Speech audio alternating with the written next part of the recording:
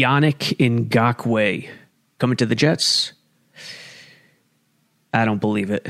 Also, we describe what we've seen at camp so far. Jets practice, Florham Park. I think 5 practices in now.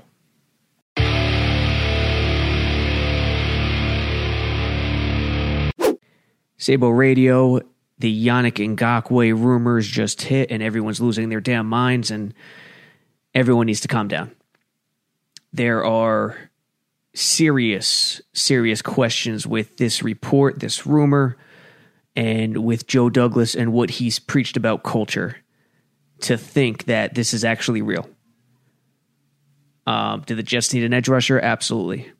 But considering Yannick did the same exact thing Jamal Adams did, make as much noise as humanly possible to get out, would Joe Douglas pull the trigger on a guy like that? It's really, really hard to believe. The first report came from Michael Lombardi of The Athletic. And you won't see it here for the people watching on YouTube, but Lombardi retweeted a fake Adam Schefter tweet claiming that Yannick had been traded to the Baltimore Ravens.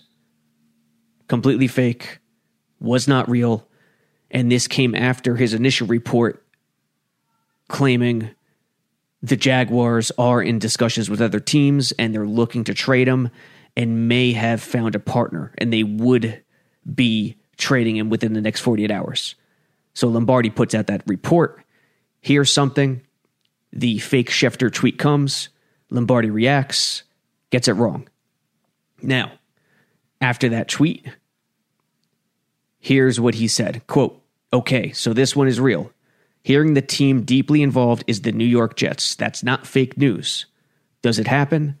Not sure, but they are trying." Now, consider a bunch of things. Number one, beat reporters, the local New York media market, I believe Rich Cimini of ESPN, they have reported that the Jets have no interest in Ngakoue. That doesn't mean it's necessarily true, obviously. Joe Douglas has already proved to be nearly leak-free.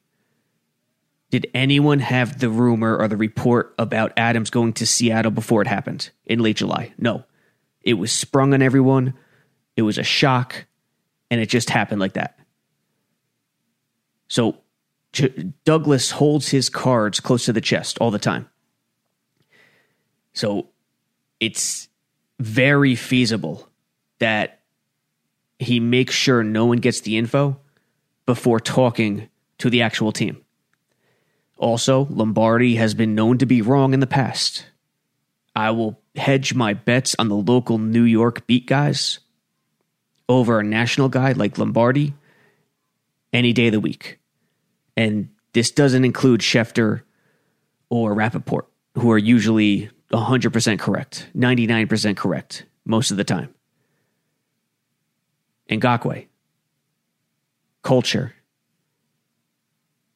it doesn't really add up. I remain very, very suspicious to trade Jamal Adams, a guy who has demonstrated the willingness to do whatever it takes to get his way, for Ngakoue, a guy who did the same thing, is incredibly tough. It's an incredibly tough sell. It's incredibly tough to buy. Now, obviously, the edge need is incredible. John Abraham is the last edge guy they had. They were in Hofstra at the time. They haven't had a legit edge pass rusher at Florham Park ever.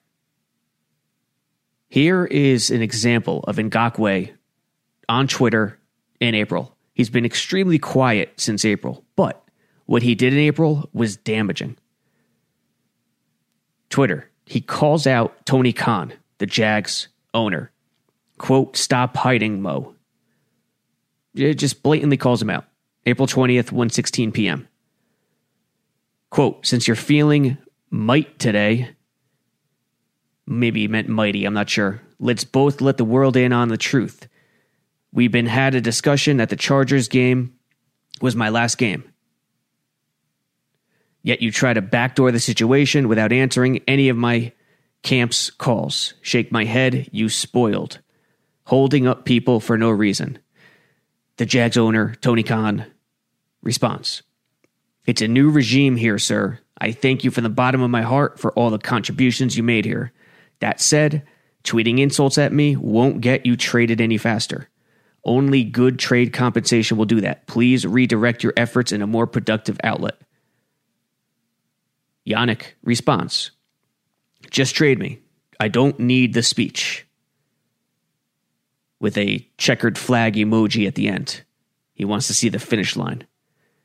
Khan responds, quote, show me the compensation. I'm sure you're really driving up the price today, by the way. And that's the point. How Douglas traded Adams and got what he got after Adams hurt his trade value with everything he said in knowing that he wanted out and that staying with the Jets wasn't an option, I still don't know. It was a David Blaine magic trick of the highest degree. Ngakoue is no Jamal Adams. I think he has, 37 and a half sacks in 4 years? He's no Jamal Adams. So doing what he did in late April, creating all this noise, didn't help his cause. We're sitting here now, how many months later? 4 months later, in August, and he's still in Jacksonville. Also, the Yannick and Jamal situations are not similar. I mean, they're similar. They're not identical. Jamal has played 3 years in the league. He has 2 years left on his rookie deal. Made all that noise. Yannick was not a first-round pick. He was a third-round pick. Outplayed his rookie deal. Deserved more money on that rookie deal. Got franchise tagged. Will make a ton of money this year. A ton. I don't know the exact figure, but a lot. Especially for an edge rusher. So, asking for more money, asking for a team that would be willing to give you a long-term deal on a franchise tag is much easier to swallow than a guy who's making noise after just 60% of his rookie deal is completed. Jamal Adams, 3 out of 5 years. Remember, Le'Veon Bell, same thing. Second-round pick, outplayed his rookie deal, didn't make hardly anything on his rookie deal, maybe $4 or $5 million in 4 years, was franchise tagged that 5th year, and he didn't hold out until that 6th year, in which he was franchise tagged for a second straight time. And even when he did hold out, he didn't make a ton of noise, and 2 of his teammates just completely called him out in the public via financial matters, something that guys say don't happen. Guys in the league say don't happen, but they do. They're all human. It does happen. It's football. If someone is perceived to be quitting on a team, guys are going to speak up. So not every situation is the same. People are going to make that distinction between Ngakoue and Jamal Adams. It's not similar.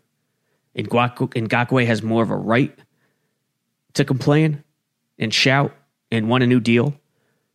Still, does Joe Douglas want to pull the trigger on a guy like that? That's the question.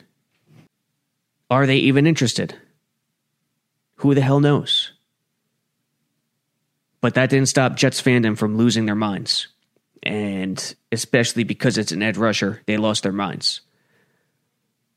Samini even tweeted, relax Jets fans, something of that nature, telling them to calm down. The cherry on the top of the entire situation is Yannick's new agent, new representation, DEC management, tweeting out about the situation. Quote, always a good day when a reporter, in quotations, leaks a trade that's not happening as of now and then gets duped by a fake Twitter account of a national reporter backing up his fake trade. I love this site, referring to Twitter. I hate this site. You can love it all you want. It's damaging to media, to journalism. But he's just jumping all over Lombardi based on the Ravens' fake Twitter quote tweet, retweet, whatever you want to call it. But the interesting part is the first part. Always a good day when a reporter leaks a trade that's not happening as of now. So even though the Ravens part is just hogwash, it's garbage, Lombardi got duped and he admitted it, DEC management they absolutely did not throw water onto the fire. Their verbiage is quite clear.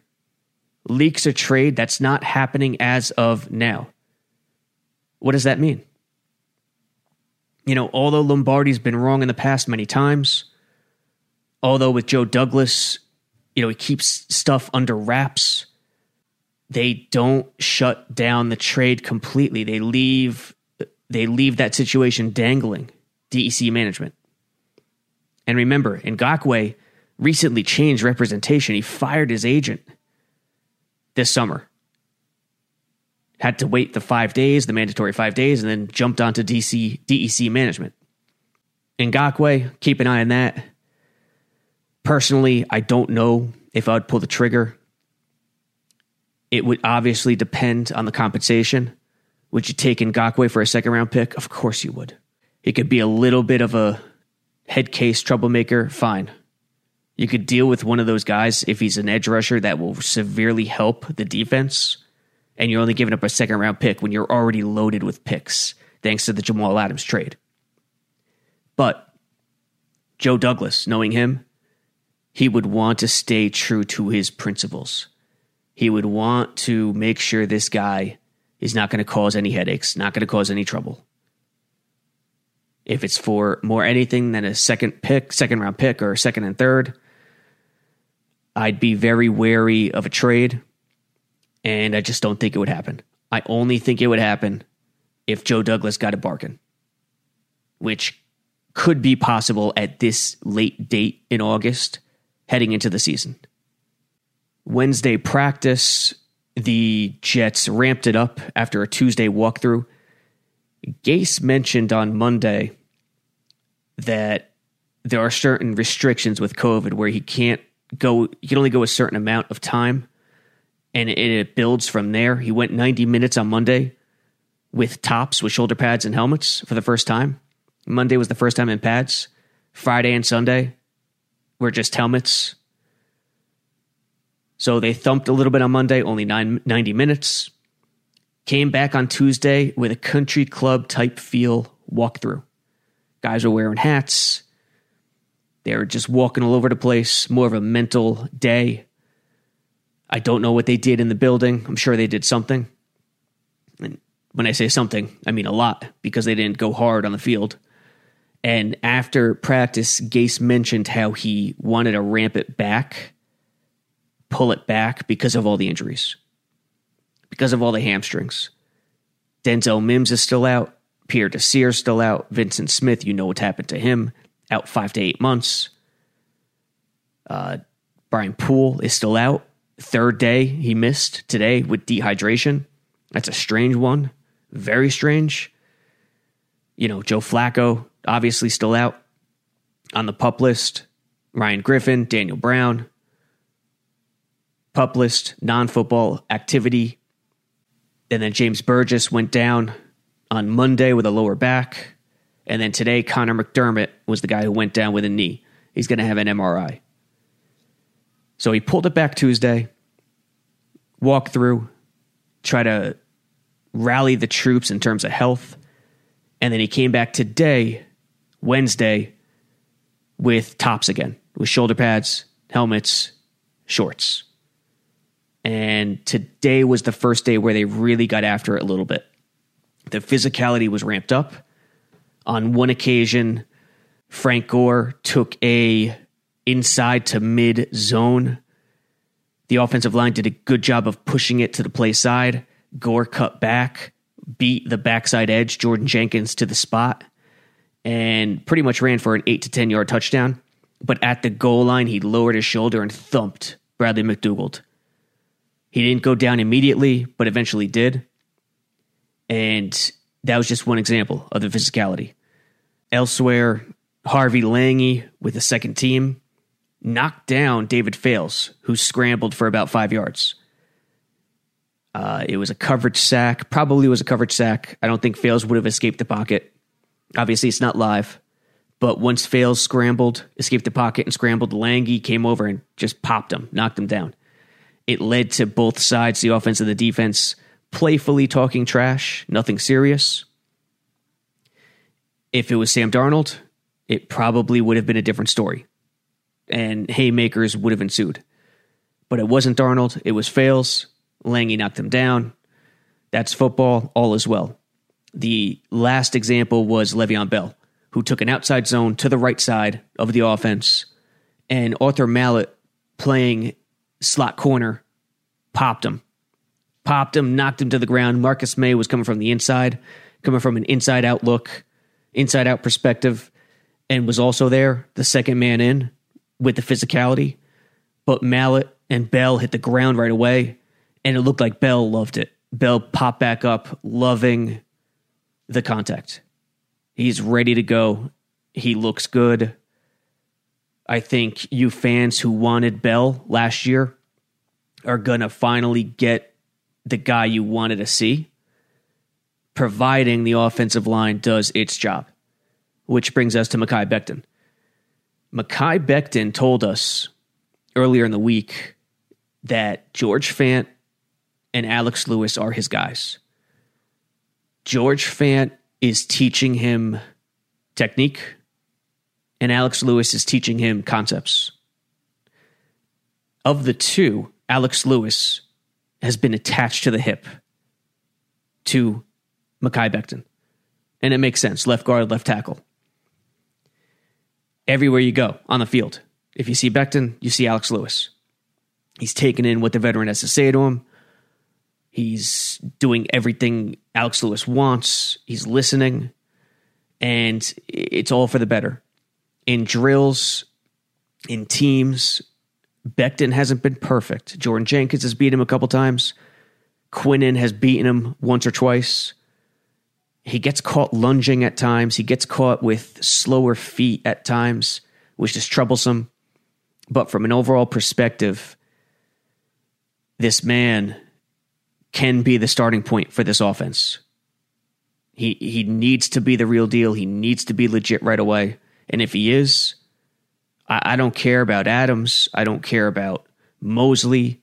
I don't care about the perceived weak receivers. If Mekhi Becton is the real deal, and there are signs suggesting he can be, he's that damn big, then the fans should be happy, because that's the starting point.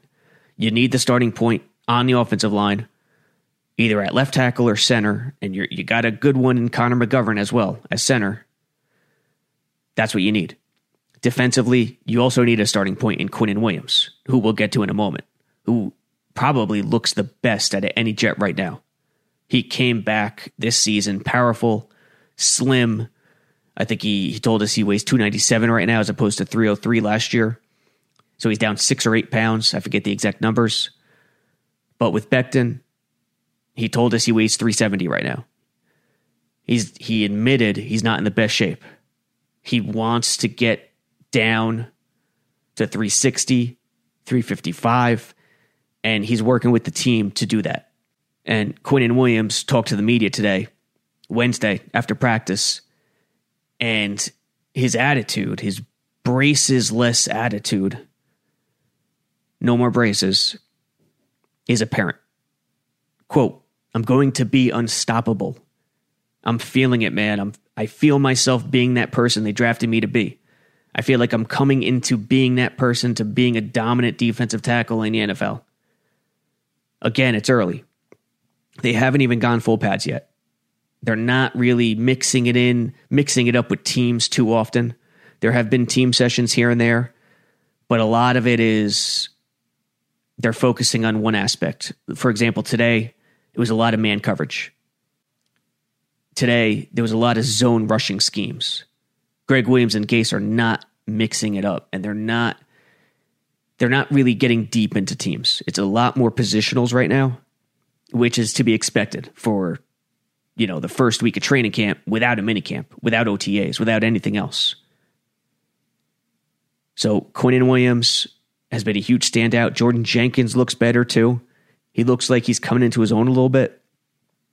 The corner situation is dire. without Desir. Bryce Hall, too. And a little tidbit on Bryce Hall.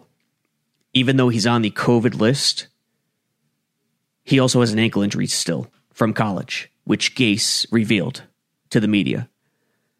So even if he was lifted off the COVID list, he still wouldn't be playing. He'd still be dealing with that ankle injury.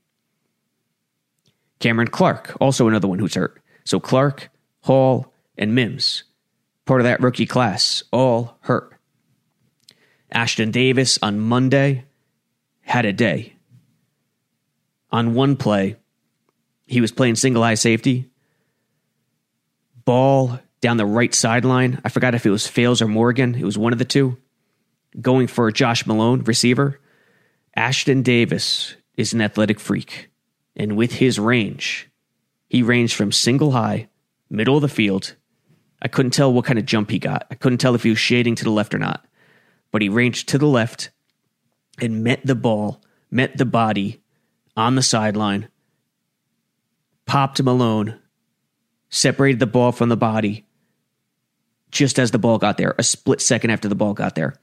I don't care if it's Pop Warner, NFL, college. I don't care what level it is. Doing that as a free safety, as a single high safety, not a too deep, a cover 1 or cover 3, whatever. Doing that from single high and ranging all the way to the sideline. It was the sideline. It wasn't the numbers. It was the sideline. Is a near impossible feat for any safety. But not this guy. He is an athletic freak. And if he can get down the nuances of the game, he could be scary. I don't think he's a strong safety. I still think he's a free safety, which we're seeing a lot of him shadowing McDougald. And that's the other thing. The way you thought McDougald would be used is not the case. May and McDougald are very interchangeable. And May is dropping down in the box a lot. Still a long way to go. But it looks like May has sort of taken over for Jamal Adams, while McDougald has taken over for May. And then Ashton Davis is breathing down McDougald's neck, shadowing him in a lot of situations. Sam Darnold, Brashard Perryman, that's another story. On Wednesday, Perryman took a 80-yard slant to the house. Mallett was quickly benched afterwards. It was terrible coverage. Darnold didn't have much to do on it. Play action, strike on the slant. Perryman, with his speed, gone. Brashard Perryman is a talented receiver. He does things Robbie Anderson couldn't dream of doing. Contested catches, back shoulders, toe tapping on the sideline. He is a talented catch and traffic guy. He's a more talented receiver than Robbie Anderson. It's not even close. The problem are his injuries. Is he more reliable? Robbie Anderson has been more reliable, and reliability is huge.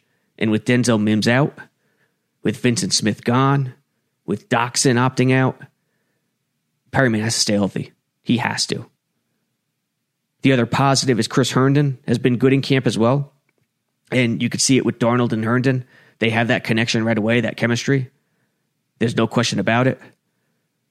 Wesco has also been a surprise. With Daniel Brown and Griffin out, Wesco has been pretty solid. Made a catch today on a seam, kind of a, I don't know if you would call it a slant exactly, but kind of a seam in near the goal line where he caught the ball over his head.